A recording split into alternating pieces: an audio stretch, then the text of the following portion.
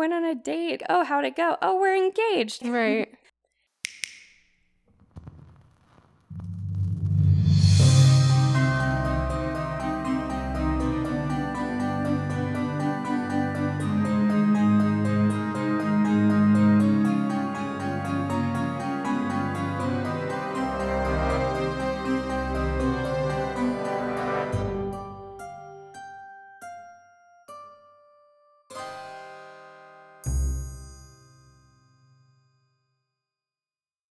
Good morning, good day, and good evening. And good night Good night. Welcome. to the Insomnia Report. Episode 26. Yeah. Wow. That's how old I am. Oh my god. Ooh. So this one's special. I didn't even realize that. It is almost to 30. Yes. If this is your first time listening, welcome. If you have listened before, welcome back. We're so happy to have you. I'm Margot, And I'm Elizabeth. and we're the two friends that like to talk about the things That keep us up at night. This week we have another classroom edition for you. So things we wish we learned or something of that matter. Mm-hmm. So get your pencils and notebooks. Here we go. Get your tablets, whatever the kids do to take notes these days. Your I crayons. don't know. Do like high schoolers these days do they give them tablets at school? I don't Do they know. use notebooks anymore? I'd like to know. I have no idea. I prefer writing things down, and scientifically, it's been Yeah. proven that it helps with memory, like login or something. That's Oh, why I yeah. tell myself. I'm like, if I write it down. Yeah. Anyway, I will go ahead and light the candle. What's been Okay. on your noggin? What's kept you up? Well, you guys can't see because this is a podcast, but I am currently wearing 2 masks. You may hear them brush against the mic when I move my head. I'm pretty sure I have COVID, so that's fun. Mm. And yeah, that's mostly what's been keeping me up the past couple of days. Yep. Yeah, I don't feel too terrible, so That's good. that's Are you good. sure you're good to record?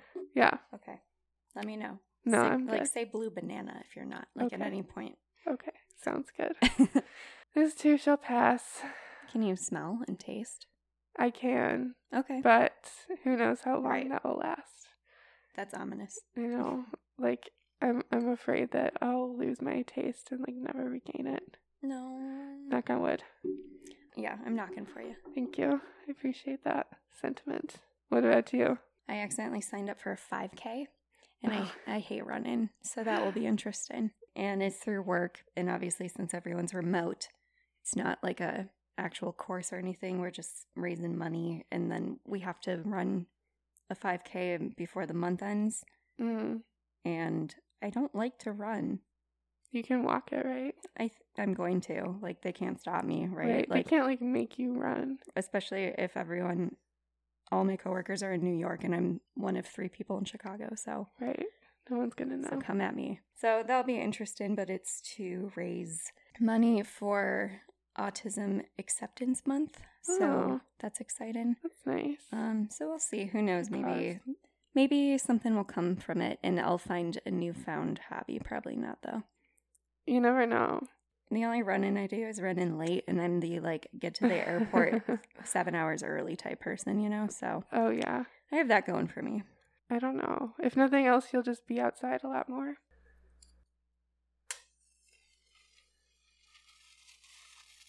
Fire is so weird, man. Like, what even? what the cavemen said too. I bet they did. I bet they said that. Like, what is it? It's energy, okay, but like, I don't understand. Are you high? No, I'm curious. So, I go first. Yes. I have a feeling you might be able to guess what it is, only because we talked about it earlier this week. Oh, I think I have an idea. But earlier this week, I looked at you and I said, wait, so what happened when the music died? Oh. And lo and behold, it opened up this giant rabbit hole that sucked me in. And then we watched the Weird Al Yankovic Star Wars version of American Pie. Right, because that was the only version I knew growing up. Yeah, I realized there was this whole big thing, but it kind of blew my mind. And then I had no idea about it and like the significance of things. So that's what we have today. So rock and roll was without a doubt inspired by rhythm and blues, but we're going back to the 50s, and rhythm and blues was at the time too black. So when you think about the music of the early 50s, you think of the typical, quote, innocent, kitschy, white Christmas where they're singing about snow and how they're sisters and they have that vibrato that's really corny. Yeah. So that was the music of the time. It was kind of cliche. It was short, boppy, but people really liked rhythm, and rhythm and blues is essentially the foundation for all music is today. So in the mid-1950s, that, quote, big band music was declining in popularity. And there was a disc jockey, and I just learned this week from Elizabeth that disc jockey actually means DJ, and it blew my mind because I thought it was, in the Olympics when they do, like, throwing a disc, but, like, on a horse. Anyway, right. So there was a DJ by the name of Alan Freed who was controlling the airwaves in Ohio, and he played a significant role in music today. He had a very upbeat personality, and he was on a rock and roll show that he had created called the Moondog House, and it was very popular, and he was actually promoted to get a position at a New York position, so he would receive a bigger audience. So there was no doubt that R&B was popular because it was different. It had, it wasn't just the cheap, light music. It had, soul to it. And wait, does R&B stand for rhythm and blues? Yeah. See, I didn't know that either. Okay, yeah, oh my God. There you go. Okay. R&B was popular, but it was looked down upon because racism.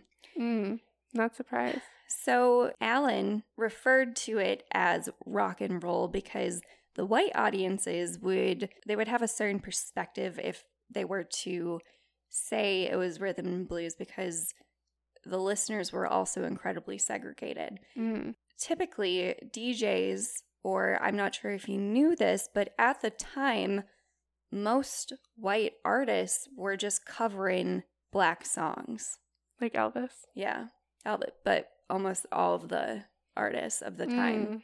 So Alan was a little bit of a hipster at the time, and he was like, you know what, this version's better. So he would actually play the original soundtracks. And according to an article in the Wall Street Journal, Alan helped shape teenagers to have a more quote-unquote tolerant view of integration because he had stayed true to the black artist roots. Wow. At the time, before then, like I had mentioned, if you looked at the top 10 songs, 9 times out of 10, they were white artists covering a song by a black person. And most of the time, they did not get proper credit for it. As you know, like the Elvis's The Hound Dog song is one of them. And so naturally, conservatives and white people said, this music is corrupting our children, and they hated rock and roll. And I don't know if you have ever heard that stigma, but it's like rock and roll is like the devil's music, and it's horrible, and it's making our kids sex-crazed delinquents. But Freed influenced what is now considered to be top 40 today, and the way he promoted music and his way to get people exposed to new songs. Wow. He also created the Moondog Coronation Ball, which was the first rock and roll concert in history, and tickets sold out within a day. He actually faced heat in Boston when he was hosting the event that featured Jerry Lee Lewis, and Alan apparently said, "It looks like the Boston police don't want us to have a good time,"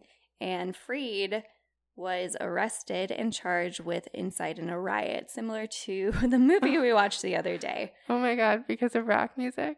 Yeah, or it was because, a lot of people were gathering. I think the venue that they had it had the capacity for half of the amount of people because it was such a big deal, and it was like the first of its time. And I don't know if it was the police trying to monitor things or if it was people protesting being like, we don't like this music or whatever it may be. I'm speculating at this point. But he, said, oh, the police don't want us to have a good time. And apparently, like, things kind of broke out. I see.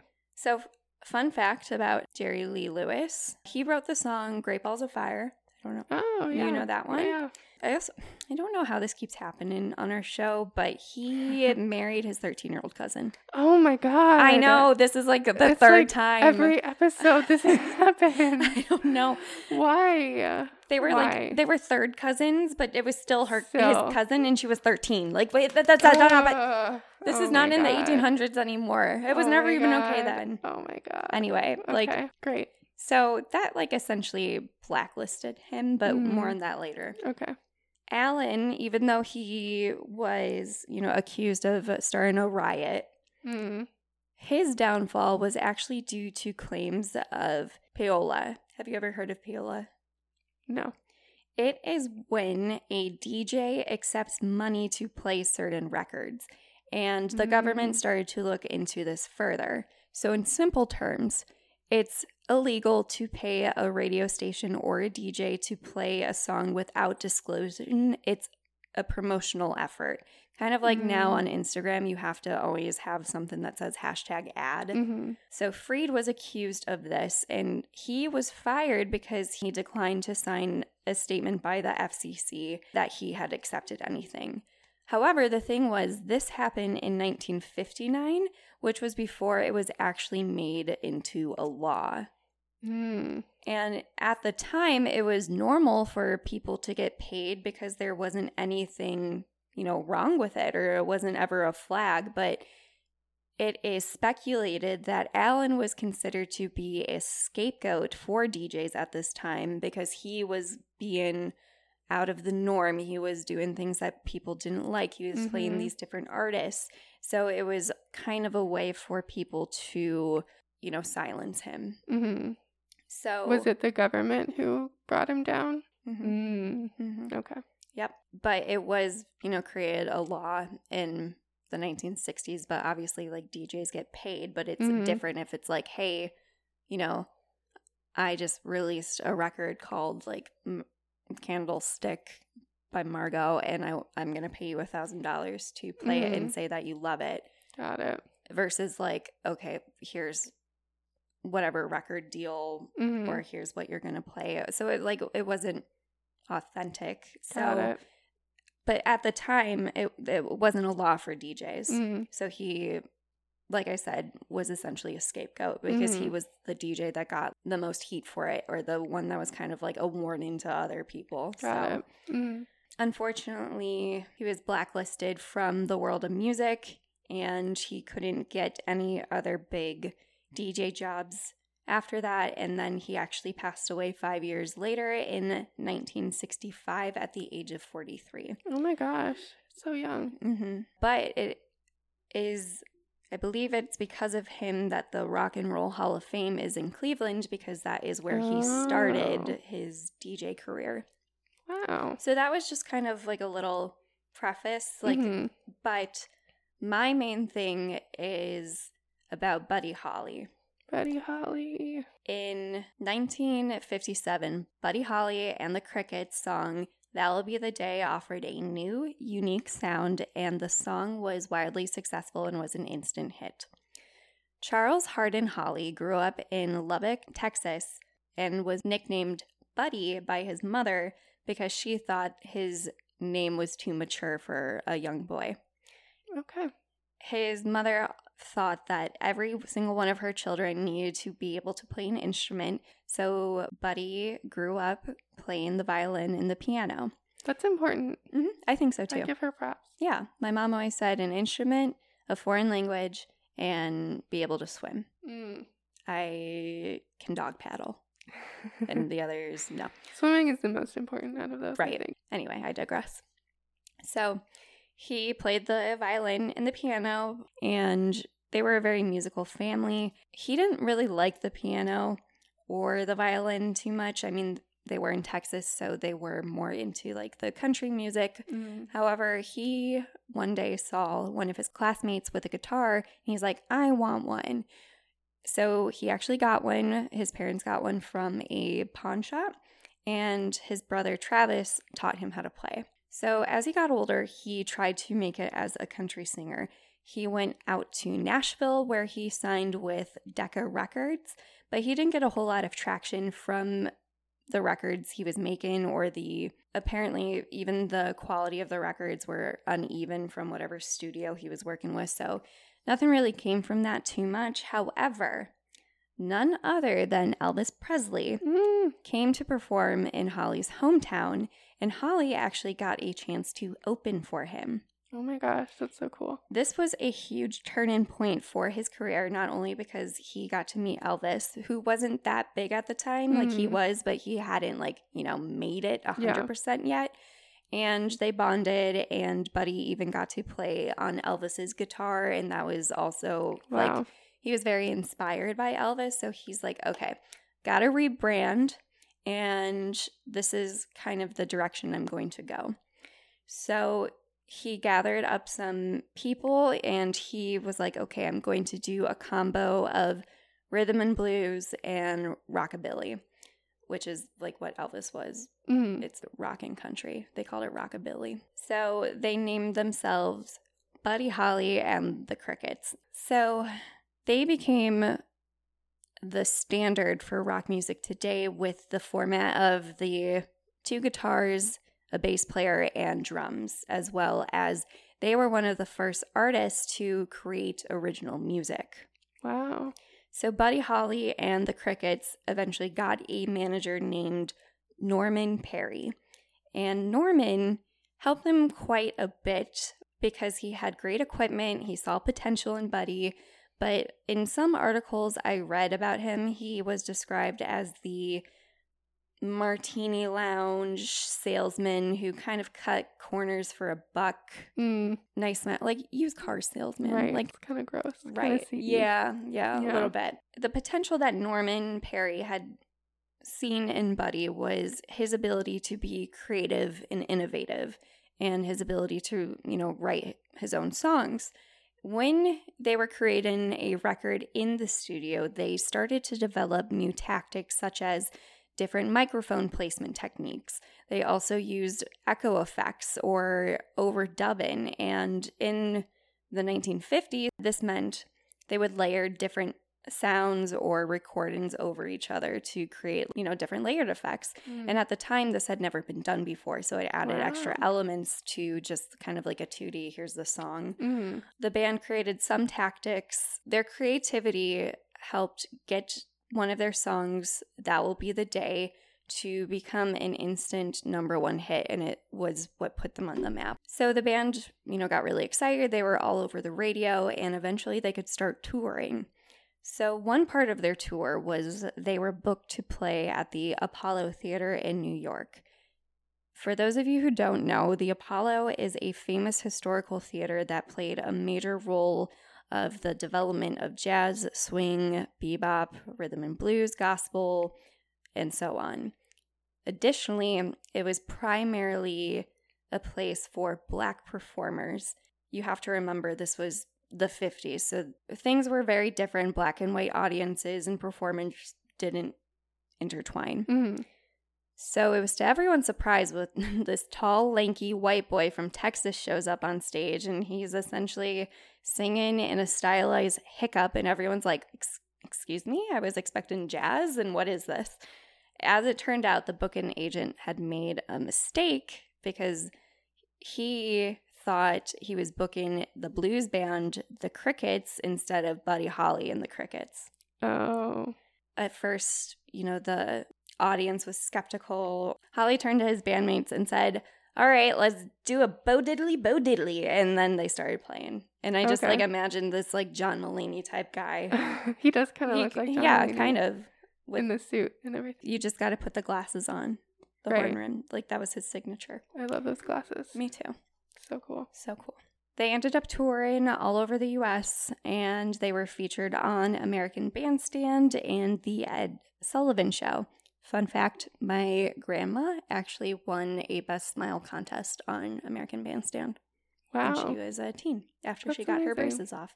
Anyway, they even got to travel to Australia, and they did an extensive tour of the UK as well. Can you imagine flying to Australia in the 50s? No, I can't Me even imagine neither. now. I know. It's so Wow. long. When Buddy was 21, he met Maria Elena Santagio, and he said the minute he saw her, he knew she was the one, and he asked her out that day. On their first date, he proposed to her.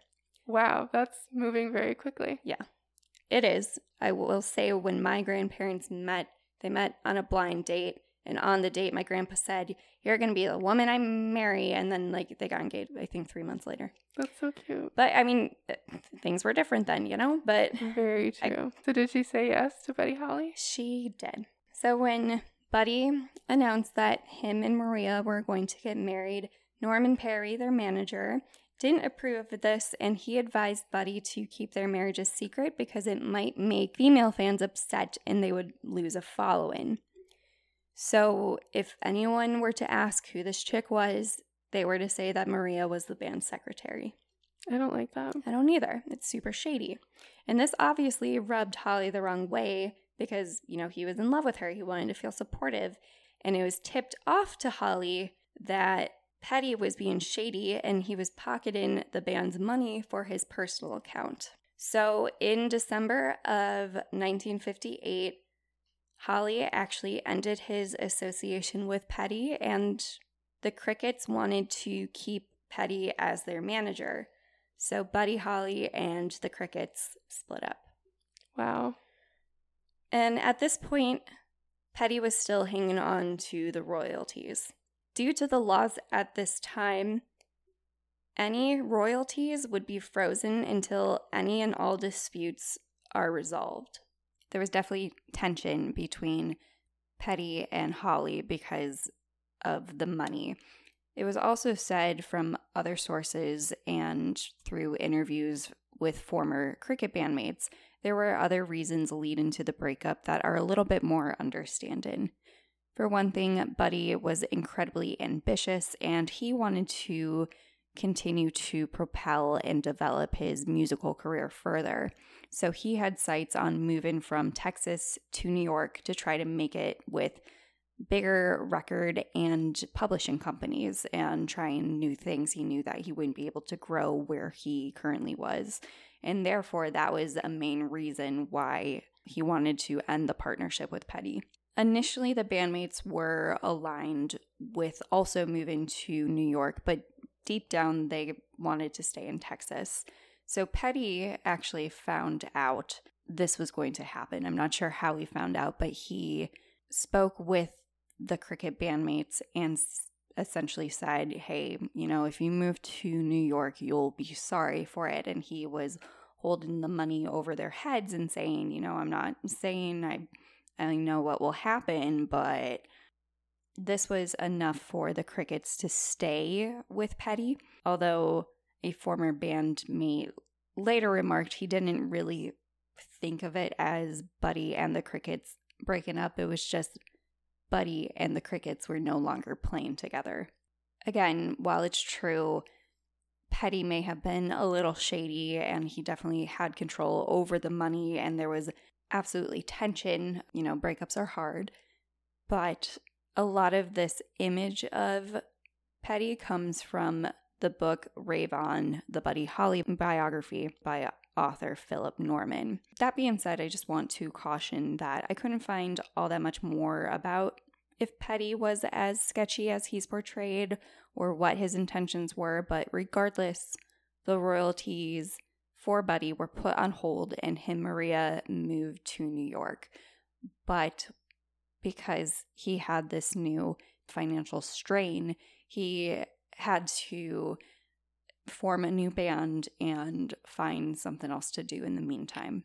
So he reluctantly joined a tour called the Winter Dance Party Tour, and there were several other upcoming stars being featured. One of them was Ritchie Valens, who was 17, and he had a hit song, La Bamba. Na, na, na, na, na, na, na. Is that La Bamba? Yeah. Okay. Yeah. Yeah, that I one. don't know any of the words. I don't speak either. Spanish. I know the rhythm. Yes. And then there was also J.P. Richardson, who was also known as the Big Bopper, and he was a disc jockey at the time, and he had a really big personality. He was kind of quirky. Like, I just imagine him being on SNL. Oh, yeah. Like, that's the best way to describe him. Mm-hmm. So Buddy decided, okay, you know what, I'll go on this tour. So he found a couple of different people to join in his band because, you know, him and the Crickets were no more. So he found additional drummer, guitar player, and bass player. And the tour kicked off in January 1959 in Milwaukee, Wisconsin. The logistics for the tour was essentially a trash fire, and it was doomed from the very beginning. They were to travel to 24 different cities in the middle of a Midwest winter, but the destinations didn't make any sense at all, and they didn't take into account the distance between them. According to a Buddy Holly historian, Bill Greggs, says in a quote, it was essentially like they took a bunch of darts and threw them on the map. It was the tour from hell, and that's what they named it, and it's not a bad name to describe how it went. That doesn't sound very smart. I know. They didn't have a computer. They couldn't Google map it. They're like, okay, I'm going to go to Duluth, and then I'm going to go to Chicago, and then I'm going to go to South Dakota. Like, I don't. So, all over the place, and as you and I know, Midwest winters aren't necessarily forgiven. Not at all. What's more is they were traveling in buses that kept breaking down, and they didn't have heat. So Jennings, the new bass player for Buddy, later remarked that it was so cold on the bus you had to wear every single layer of clothing and coats and everything you had just to stay warm. That sounds horrible. There was even one point where Buddy's drummer, Carl Bunch, was hospitalized because of frostbite. Oh my God. So now they make it into Iowa, and it's February, and Holly says, enough is enough. I don't want to take this bus for the rest of the trip. I just want to do laundry and rest. So he booked a charter plane. The plan was, after the show in Iowa, they would fly out to Fargo. They would rest, do laundry for everyone in the band, and then they would fly out to their next show in Moorhead, Minnesota.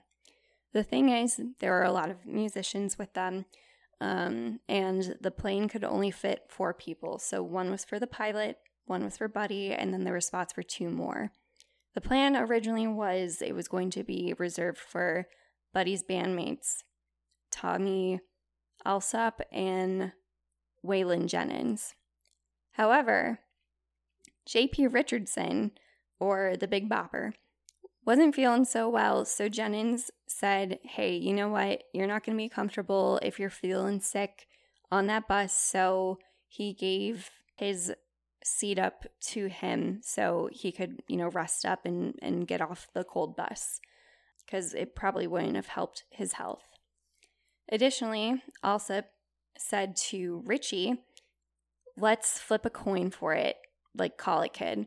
So Valens called heads, and the coin did turn up to be heads, and when he won, he said, oh, I've never won anything in my whole life. According to Jennings, in a memoir, him and Holly had joked between each other about the change in travel plans and how he gave up his seat. He's like, how could you, give it up? You're my man. And they were, joking about it. And Holly told him, well, I hope your damn bus freezes up again. To which Jennings replied, well, I hope your plane crashes. Oh my God, no. And little did he know how heavy of a statement that would be. So the show was at Iowa's Surf Ballroom, and despite that it was a Monday night, it was fully packed. After the show, sometime around midnight, the musicians were packing up their things, and Valens, Richardson, and Holly were meeting with fans and signing autographs before they boarded the Beach Bonanza plane. So Peterson was the name of the pilot. He was 21 years old, and even though he was younger, he had 4 years of flying experience under his belt. And he got clearance from aircraft control that, they can take off. And sometime between 12:30 and 1 a.m., they departed. However, no one was ever informed that there had been 2 winter weather advisories issued. Oh, no. And it wasn't, at a time where you would get an alert on your phone. Mm-hmm. So he got the okay from, control tower, so they took off. And after a while, the owner of the airline company went looking for the plane the next morning because it had failed to arrive in Fargo. So sadly, about 5 miles from takeoff, the plane was found in a frozen cornfield, and none of the 4 survived. Oh, no. Roger Peterson, the pilot, was only 21. J.P. Richardson was 28. Valens was 17, and Buddy was only 22. Oh, my God. Holly, Valens, and Richardson had been thrown from the plane, and their bodies were yards away from the crash. However, the pilot still remained inside. And reports later said that the crash, or the impact from the crash, happened at about 160 miles per hour. Oh, my God. There is speculation as to what happened, and while the pilot, Peterson, as I mentioned, had experience, it was believed that the cause was because of the winter storm, and, no one notified the pilot, and the flying agency didn't know about it. It was also thought that the type of plane that Peterson was used to driving was a little backwards from what he was used to. So on the controls, he could have thought that it was showing that they were, going up, but they were actually going down. Or, there's a bunch of different theories as to what happened, but most theories are just, it was the weather. But it is tragic nonetheless.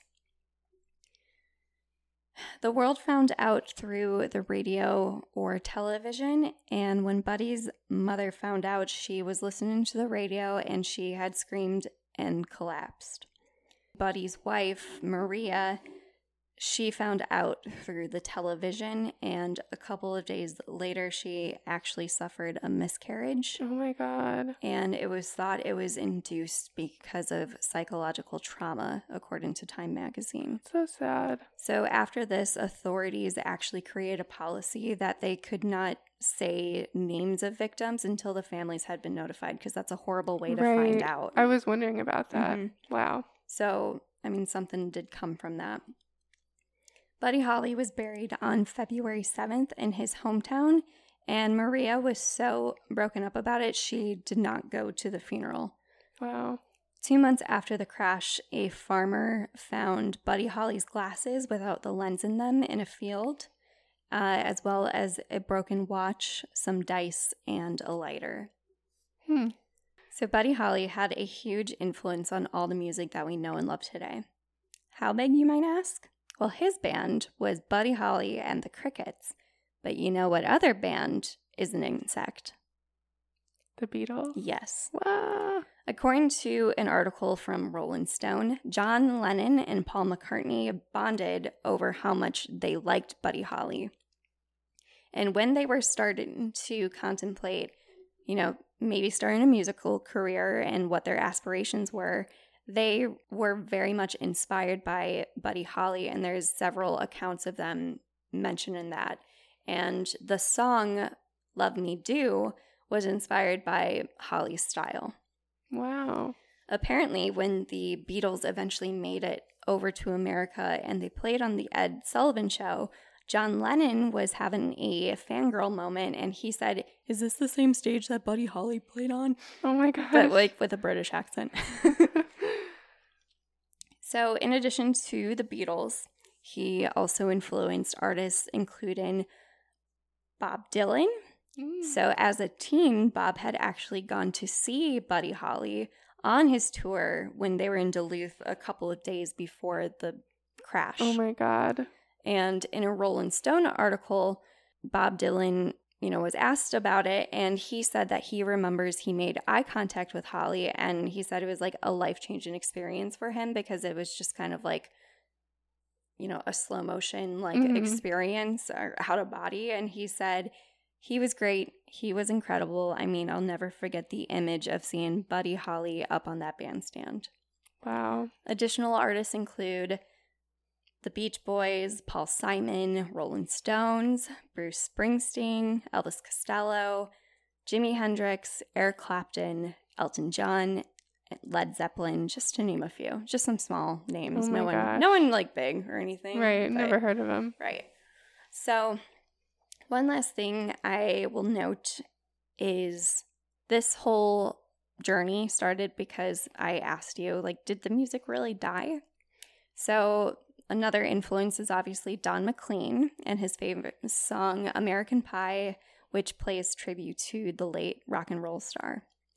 So, Don had said that he wanted to write a song about America, and it's part autobiography, and it talks about how things were changing in America. So Don wrote the song in a single go, and the original papers he used to write the lyrics ended up being between 13 and 16 pages long. It's a long song. It's like 8 minutes long. Yeah. Which is crazy because it's like one of the most played songs of all time. So it's like the fact that it's 8 minutes says a lot too. So in 2015, his original Parchment was sold for $1.2 million. Oh my God. If you want that in your home, I would accidentally throw it away and be like, wait, what? Recycle. I would recycle. Oh my God. In multiple interviews, Don has been constantly asked, what does your song mean?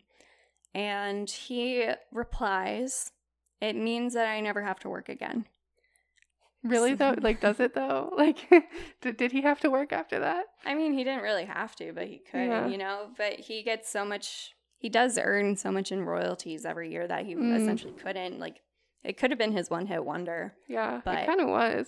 I mean, yeah, that and basically, I didn't know the others, the Vincent song. Oh, I love that song. Yeah, it's a good song, but when I think of him, it's just American Pie. Exactly.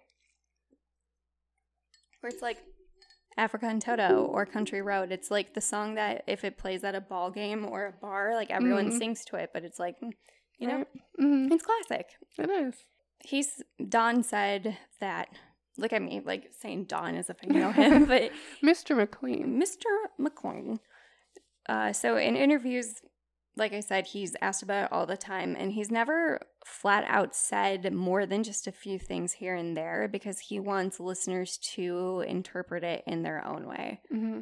So I appreciate that, but it also seems like you have to figure it out on your own. Like a cop-out. Yeah, LA. But what's it about? I don't know. Well, let me tell you. I found a ton of articles of, internet sleuths, and a bunch of people have written books and all these articles breaking down each song line by line. So don't worry, I'm not going to do, it's an 8-minute song. I'm not going to do that. So I just wanted to go over a couple of key parts in it. Mm-hmm. When he says, long, long time ago, I can still remember how the music used to make me smile. And I knew if I had my chance that I could make those people dance and maybe they'd be happy for a while. So the first couple lines is the song released in 1971, which was about 12 years after the death of Holly. And McLean is looking back to when he was growing up and the music that shaped him and how he would enjoy dancing to rock and roll. And sort of that nostalgic feeling of when you think of the music that you grew up with, it does have a fond memory. Like for me, it's Fall Out Boy or Green Day or My Chemical Romance or even as far back as Backstreet Boys. It's just right. It's your soundtrack of your place and time at that point. Mm-hmm. But I digress. And then the line, but February made me shiver with every paper I'd deliver. Bad news on the doorstep. I couldn't take one more step. And Don McLean's first job before he was a rock star was he was a newspaper delivery boy when he was a young teen. And he found out about the death of Buddy Holly when he was gathering the newspapers for his route. Wow.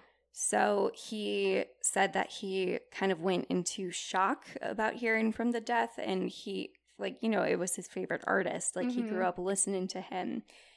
He then further goes, I can't remember if I cried when I read about the widow bride, but something touched them deep inside the day the music died. And the widow bride is obviously Maria, and the line, the day the music died, is what has been used to refer to this tragedy, to that day. Mm-hmm. So what's more is it's debated that the death of the three musicians was essentially the final piece that did end classic rock and roll, because it shaped what we know today, but at the time, classic icons were also changing. So when you think about it, Elvis Presley left for the army. Little Richie left to go become a preacher. Jerry Lee Lewis was blacklisted because of his 13-year-old cousin. Eddie Cochran died in a car crash, and Chuck Berry was arrested for taking a teen girl across state lines. So essentially it was, the day the music died, because things were evolving, and it was sort of this door that was open to a new chapter of music. And so much happened in this period that only would continue to evolve. Additionally, I'm not saying, Don was referring to the other artists I just mentioned, but in one article I read about the song, the music of the time was simple and innocent. And even if all people didn't see it the way Don did, it was because that was how he grew up and that's what he knew. And it was, going from that lighthearted things to eventually everything that happened in the 60s and, how rock and roll evolved from there. And, there's the Beatles and there's Woodstock and there's, punk rock and grunge and everything that evolved from them. So essentially it was the end of that period, because he was one of the last ones that didn't continue to evolve to that extent. So I hope that makes sense. Even if other people listening to the song doesn't interpret it as the day that music died, for him, it was significant because his innocence and optimism essentially died with that death because it was such a bombshell for him. As for Bye Bye Miss American Pie, some say it can be referred to as the Miss America pageant, which is where it's this sweet, innocent, all-American girl who's perfect and everything, or it could just be that American Pie is a classic American staple or an icon. So it's essentially saying goodbye to a golden era or a vision of what America was. Mm-hmm. Because, like I said, the 60s were pretty intense and it only continued to go from there. So on the inside of the American Pie album, it says dedicated to Buddy Holly. And, the full song tells a timeline of history, kind of similar to Billy Joel's We Didn't Start the Fire, because that one references 118 events in pop culture, sports, science, and politics over the decades. So it paints that picture of that journey. And this past February was the 50th anniversary of American Pie. And in Rolling Stone in 2001, American Pie was deemed the number 5 song in the top 100 songs of the century. Wow. So Holly was inducted into the first class of the Rock and Roll Hall of Fame in the 80s. And then in 2012, the Crickets were later added. And in January of this year, the Surf Ballroom was deemed a historical landmark. So it's obviously always tragic when an artist dies, especially a young artist, and especially ones that were so innovative like Holly. From his original songs and making his own music to the foundation of the 4 sets of a band, or his stuttering and hiccuping in his singing. And I forgot to mention this, but he actually played the guitar incorrectly, and you might be able to speak on this because you're supposed to go like up and down, but he just went down, so he had to play faster. So that's kind of that was his style. That was just like what was natural for him. Okay. So when Travis was trying to teach him, he was. So I forgot to mention that, but interesting. That's how I played Guitar Hero when I like. So I probably would do. Maybe I'm Buddy Holly in a. Maybe. No, I don't think so. But his fast guitar strumming, and of course his iconic horned rim glasses.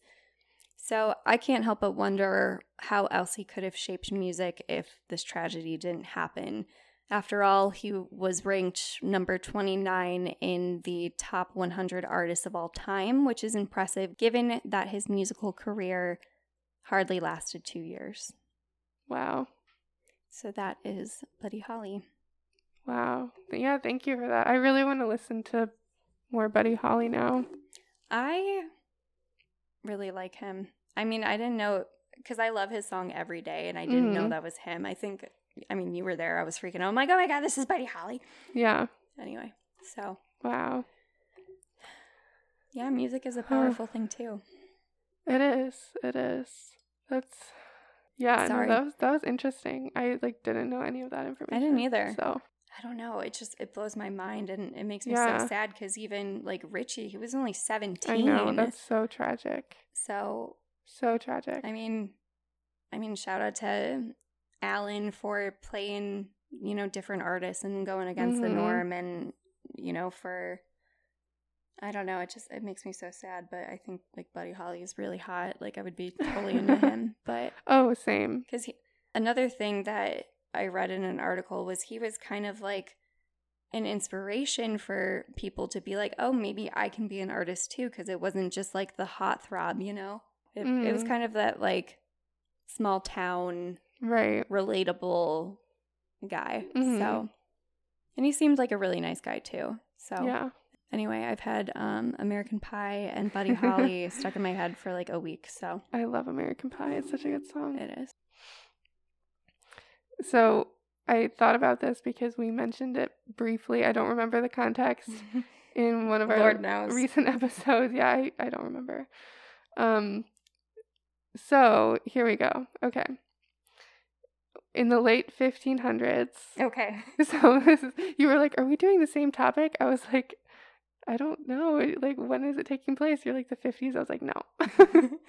No. 500-year difference. Yeah. Okay. In the late 1500s, a bunch of middle-class white English people tried to realize their dreams of becoming nobles, like landed gentry. By getting on a ship bound for North America, what they called the New World, on May 8th, 1587. Okay. About 120 settlers left England and arrived on the ship at Roanoke Island off the coast of what is now North Carolina, what was then not known as North Carolina. And they arrived in July 1587 to form the first permanent English colony in the New World. Jamestown. No. Oh. Jamestown came after that. Oh. Wait.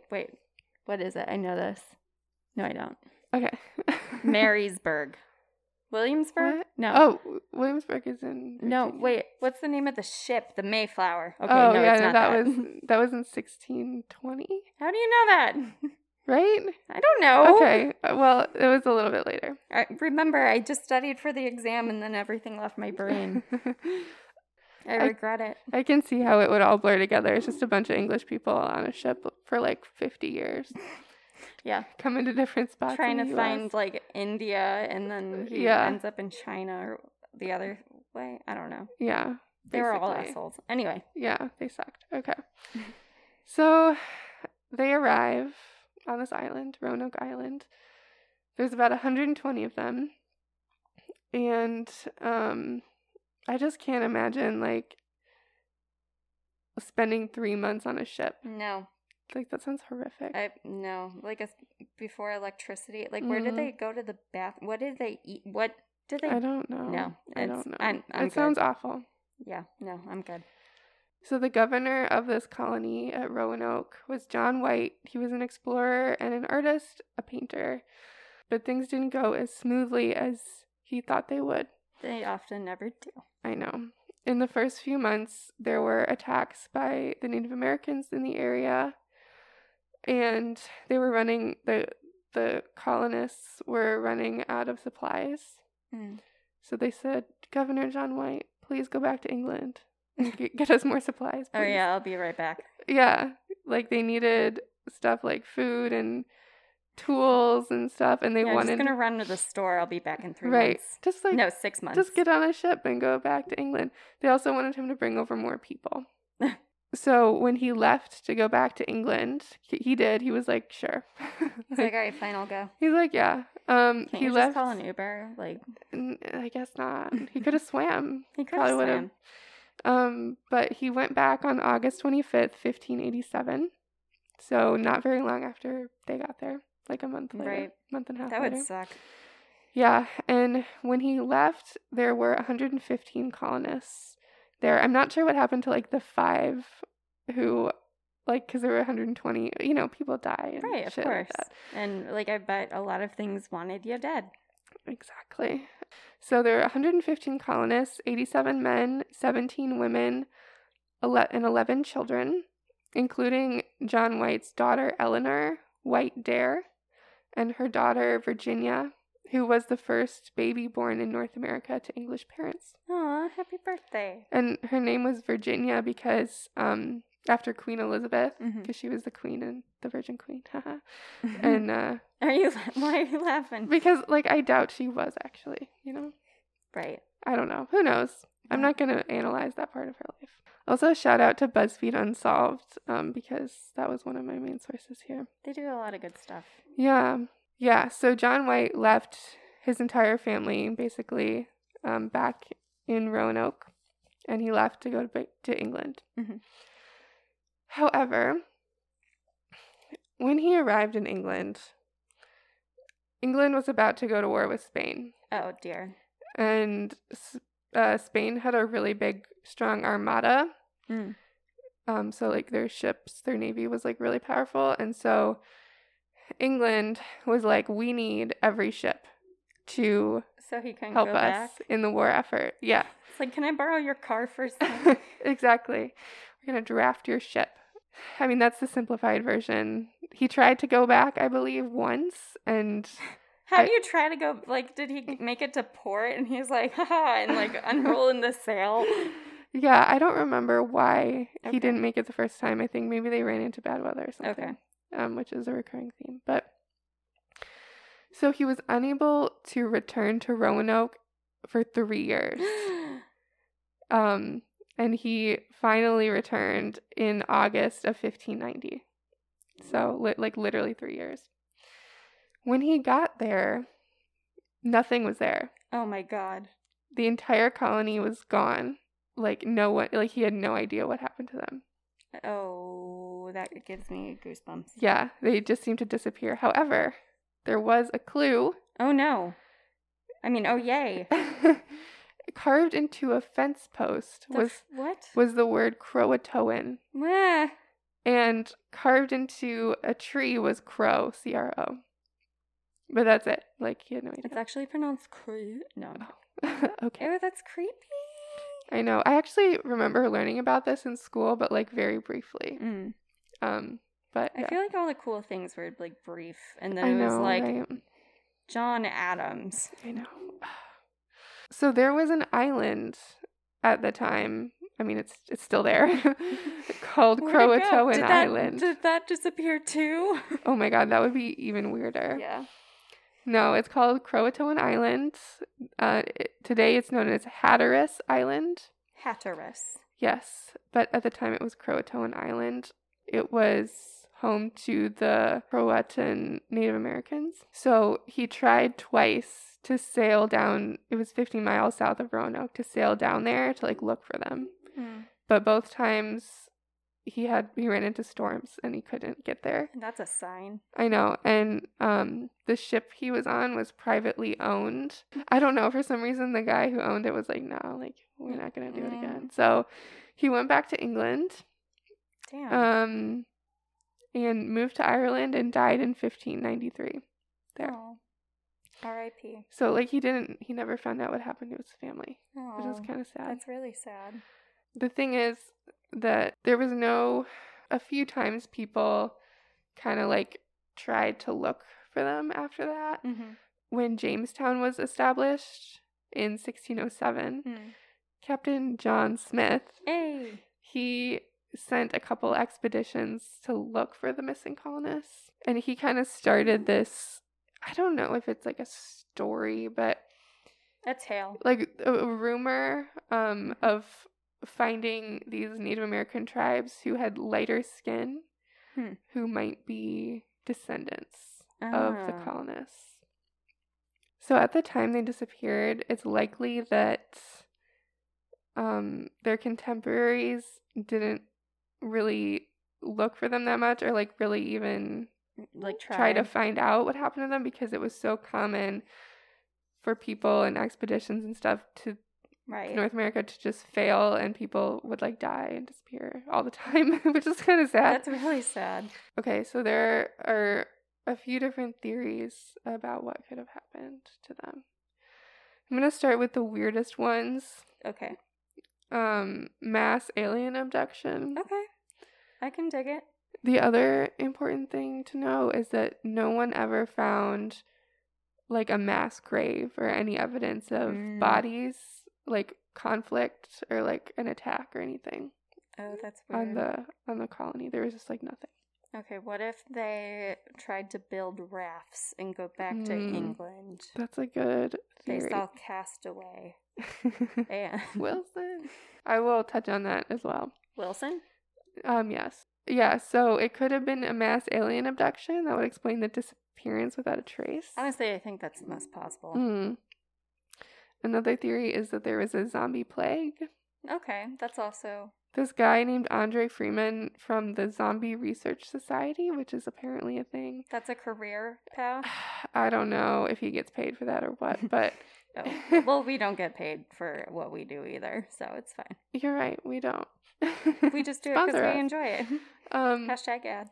So if there was a zombie plague, since they were on an island, it would probably be contained.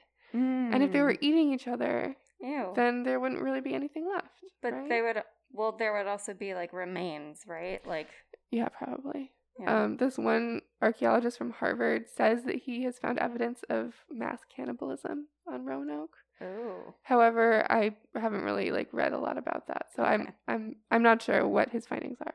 Okay. To be honest, others believe that the colonists were murdered by the Native Americans, and this is interesting because this colony of Roanoke was not the first colony on Roanoke.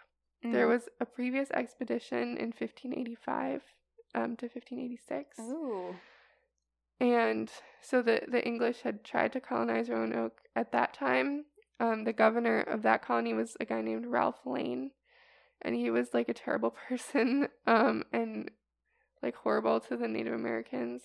And he wanted to try to prevent an uprising by the Native Americans because they had been attacking the colony.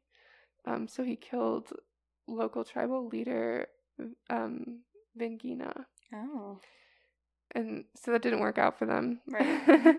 And eventually they fled back to England. Okay. And then the year after, they tried again.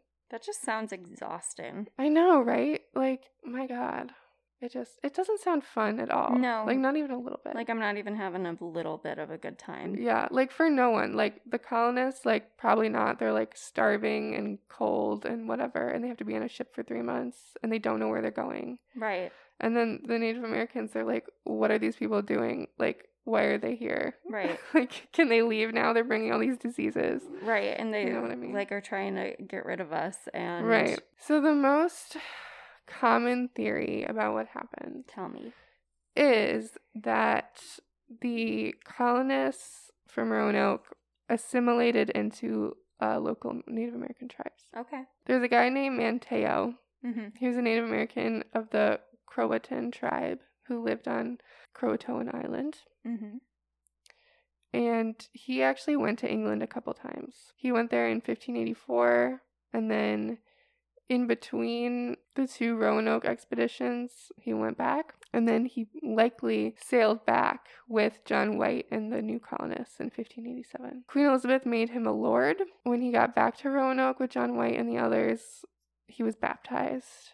And John White declared him the chief of the Roanoke and Croatan tribes. I don't know, like, how White was just like, you are now the chief. Like, right. Without consulting anyone. Right. I don't really know, like, what his authority was there. But anyway. He put a little sticker on it. It's like, here you go. Right. It's official. Manteo eventually went back to the Croatan tribe, back to Croatoan Island, and lived there. Yeah, that's one theory, is that because, you know, like, so many people are like, they disappeared without a trace. But actually, they, like, wrote a note. Right. You know. They're like, all right. On the fence. I'll be They're back like, soon. Croatoan. Right. Like, there you are. Like, that's where they went, you know. So, yeah, many people believe that's what happened. This guy named Scott Dawson, who's a researcher from Hatteras/Croatoan Island, he wrote a book recently, I think it came out last year, called The Lost Colony in Hatteras Island. Roanoke is often called the Lost Colony. It's based on 10 years of excavation at Hatteras/Croatoan Island. And that's his position, is that the native people who lived there took in the English settlers and basically assimilated them into their tribe and their way of life. There's a theory that maybe not all of them assimilated, because it would be, if there are over 100 of them, it would be like a really big strain. Right, that's true. The tribe. So it's possible some of them were killed, or, you know, no one's really sure. But this other guy, there's just a lot of guys talking about this. Of course. Named Mark Horton. He's an archaeologist in England at the University of Bristol. He worked with Dawson, who wrote that book, and Dr. Mark Horton says that, quote, it's not rocket science. This is what he believes. He's like, as I mentioned, you know, they left a note, like, that's where they went. Like, to him, it's, like, straightforward. Another professor, Melinda Maynor Lowry, who's a history professor at University of North Carolina at Chapel Hill, said, sure, it's possible. Why wouldn't it be? People don't get lost. They get murdered. They get stolen. They get taken in. They live and die as members of other communities. And she wrote a book in 2018 on the history of the Lumbee people, Lumbe. The Lumbee people are descended from dozens of tribes in a wide region, including eastern North Carolina. So she believes that also that the Croatan villagers took in the English colonists. She said the Indians of Roanoke, Croatoan, Sectoan, and other villages had no reason to make enemies of the colonists, and said they probably made them kin. Different tribes were kind of trying to, like, ally with the English, because they were, I don't know if they were powerful, but they're trying to use them to fight against each other. And so it's possible that the Croatans also saw the English as people they can ally with. So they create a partnership. Yeah. Okay. Dr. Lowry also said that the Lost Colony story is based on the incorrect premise that Native people also disappeared, which they did not. They're around today. Also, on Hatteras/Croatoan Island, archaeologists have found objects of European origin. Oh. Like in their digs and stuff. Including broken bowls from England, the hilt of an iron rapier sword, a slate writing tablet, and aglets, which are copper tubes used to secure wool fibers. But nowadays, aglets are the things that are on the ends of your shoelaces that keep them from fraying at the end. Oh, I used to. So Okay. those are aglets. Oh, I But learned something. copper aglets. Well, I learned a lot, but I'm like, oh, okay. There you go. However, some of these objects were found among other objects from about 100 years after the disappearance of Roanoke. So no one's sure if like these were passed down or like how they got intermingled into these other later objects. Another theory is that the colonists moved inland to a spot, west of Roanoke. I thought this was kind of interesting because, as I mentioned, John White was an artist, and he created, from 1585 to 1593, he worked on this watercolor map of the North Carolina coast. I love that. Which includes Roanoke and Croatoan Island. And in 2012, a group called the First Colony Foundation asked the British Museum, because that's where the map was, they were like, can you take another look at this map? Like, there were these two patches, small patches on the map, and patches were common at the time because maps took so long to make that if they made a mistake, they couldn't just like start over. So they would put dang it. Right. So they'd put a patch on it. And underneath one of these patches, they x-rayed it or whatever. I don't know what they do, I don't know. But they found that it was covering a 4-pointed star outlined in blue and filled in with red. So this, the people who study the map have a theory that it represented a fort of some kind. Also, on top of the patch covering this symbol, there's some light markings like mimicking the symbol underneath. And some people believe that this is in invisible ink. Oh. Kind of like in National Treasure. Right. The lemon juice. Exactly. It would only show up by treating it in some way. Interesting. Some believe that John White did this because he wanted to hide the colony's location from the English court, because he believed there may be spies in there for what I assume is the Spanish. So more generally, he wanted to hide this information from the Spanish because they were also vying for power and like a place in the New World, and they would like go on raids and stuff. It's about 50 miles inland from Roanoke Island. Excavations there have also found European items, including aglets. These aglets, man. I know, like they're everywhere. They had nothing to do while they waited for White to get back, so they're like, well, I guess I'll make an aglet. Right. I found my calling. Exactly. Yeah, as I mentioned, the Spanish, they actually sent out an expedition to try to wipe out the colony. Oh. But they couldn't find them. Oh. Which is good, I guess. Because the Spanish saw the English as like a threat and wanted to control shipping from North America. Can't we all just get along? Like, no. No. So this inland site is referred to now as Site X. And it sounds like the early stages of Area 51. Exactly. It's funny because I don't know what article it was, but there was some quote from someone where they were like, it's like the Area 51 of American history. That's weird. Oh. Yeah. There's also a spot called Site Y, which is in a field 2 miles north of Site X. And they found European ceramics as well as at Site X.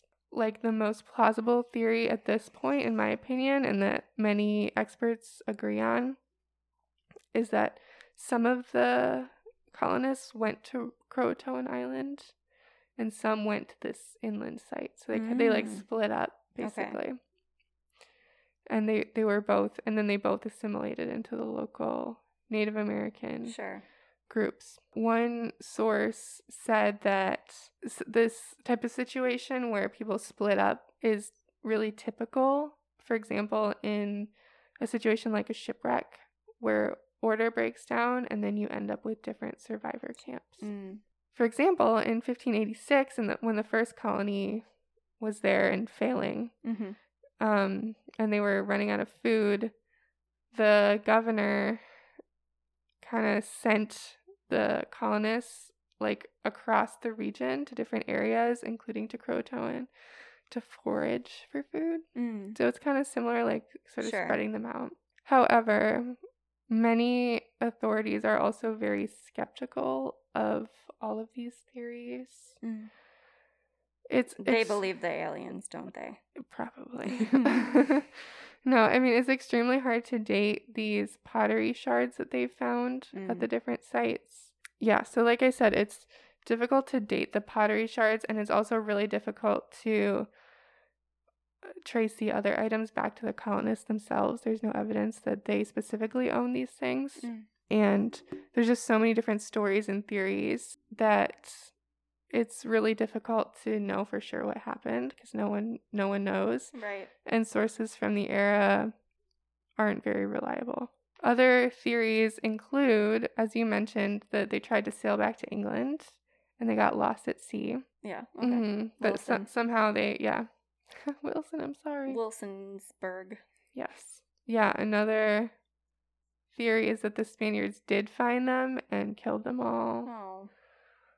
There's one thing that's kind of interesting is there are these stones called the Dare stones. So John White's daughter, as I mentioned, it was named Eleanor Dare. And this guy, whose name I don't remember. So many guys. I know. Found a stone, I want to say in the 30s, somewhere along a river in the area. And it had like a message carved into it. Ew, spooky. Yeah, let me read it to you. Okay. Yeah, it was found in 1937 by this guy named Lewis Hammond. It's like a brown stone with white words carved into it. It's about like a 20-pound stone. It's like a big it's a big rock. Boy. Yeah. He brought the stone to Emory University to have it studied. And it says, so there's like the original text and spelling is a little bit strange, so there's an interpretation online. Okay. But on one side it says Ananias Dare in Virginia. So Ananias was the husband of John White's daughter, Eleanor, and Virginia was their daughter. And it says Ananias Dare in Virginia went to heaven 1591. Oh. Any Englishman show this rock to John White, governor of Virginia. Oh, it really said that? Oh. And on the other side it says, Father, soon after you go for England, we came here. Only misery and war for 2 years. Above half dead these 2 years. More from sickness, being 24. A savage with a message of a ship came to us. Within a small space of time they became frightened of revenge and ran all away. We believe it was not you. Soon after, the savages said spirits were angry. Suddenly they murdered all save 7. My child and Ananias too were slain with much misery. Buried all near 4 miles east of this river upon a small hill. Names were written all there on a rock. Put this there also. If a savage shows this to you, we promised you would give them great plenty presents. And then the initials EWD. Eleanor White Dare. There's a lot to unpack. After this stone came about, a total of 48 stones were claimed to be discovered. However, most academics discredit all of them as fakes. Like even the first one. Oh. They think they're like hoaxes and not real. I mean, it's pretty elaborate. Yeah. However, the first stone is different from the others. Like after this one came out, it generated a lot of buzz. Okay. And so then they started to come up with these other ones. So some believe that the first stone is authentic. Okay. Which would be an incredible clue as to what happened. Mm-hmm. However, no one has found the spot where these bodies were allegedly buried because it says that their names were written on a rock there. No one's found it. So there's really no like good conclusion for this piece of evidence, this stone, this rock. One last note is that, so like I said, at the time, people probably weren't surprised that they disappeared and like didn't really care that much or didn't really try to look for them. No.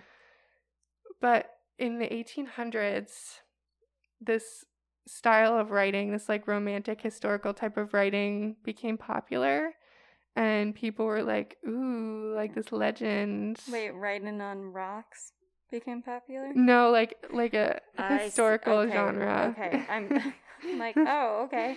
No, that's okay. That would be pretty weird.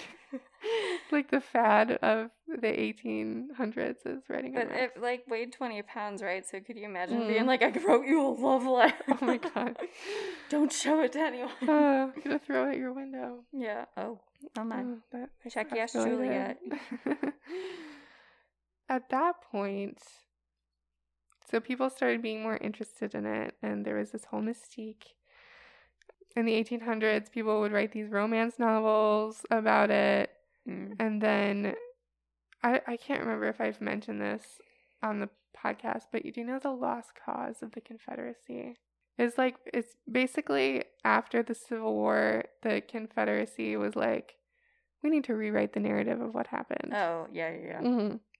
So they were like, the war wasn't about slavery, it was about states' rights and like all this stuff, and that's how this like myth of the Confederacy started. And why they still okay. Yeah.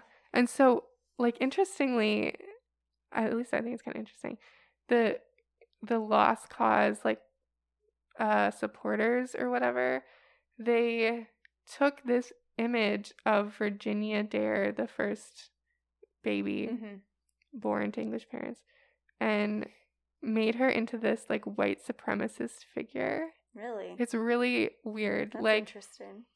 Yeah, they would write these like stories about her as like this pure white like woman like surviving in the savage woods of North America. Okay. I don't know, but she was like appearing everywhere in these like stories and stuff as this like racist kind of narrative. Interesting. You'd think it would be like the opposite. Yeah, I don't really understand it, but I don't either.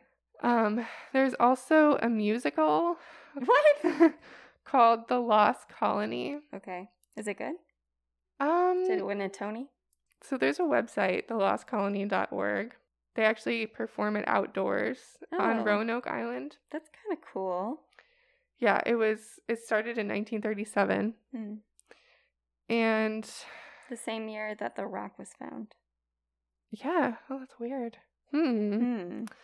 Okay. Publicity stunt.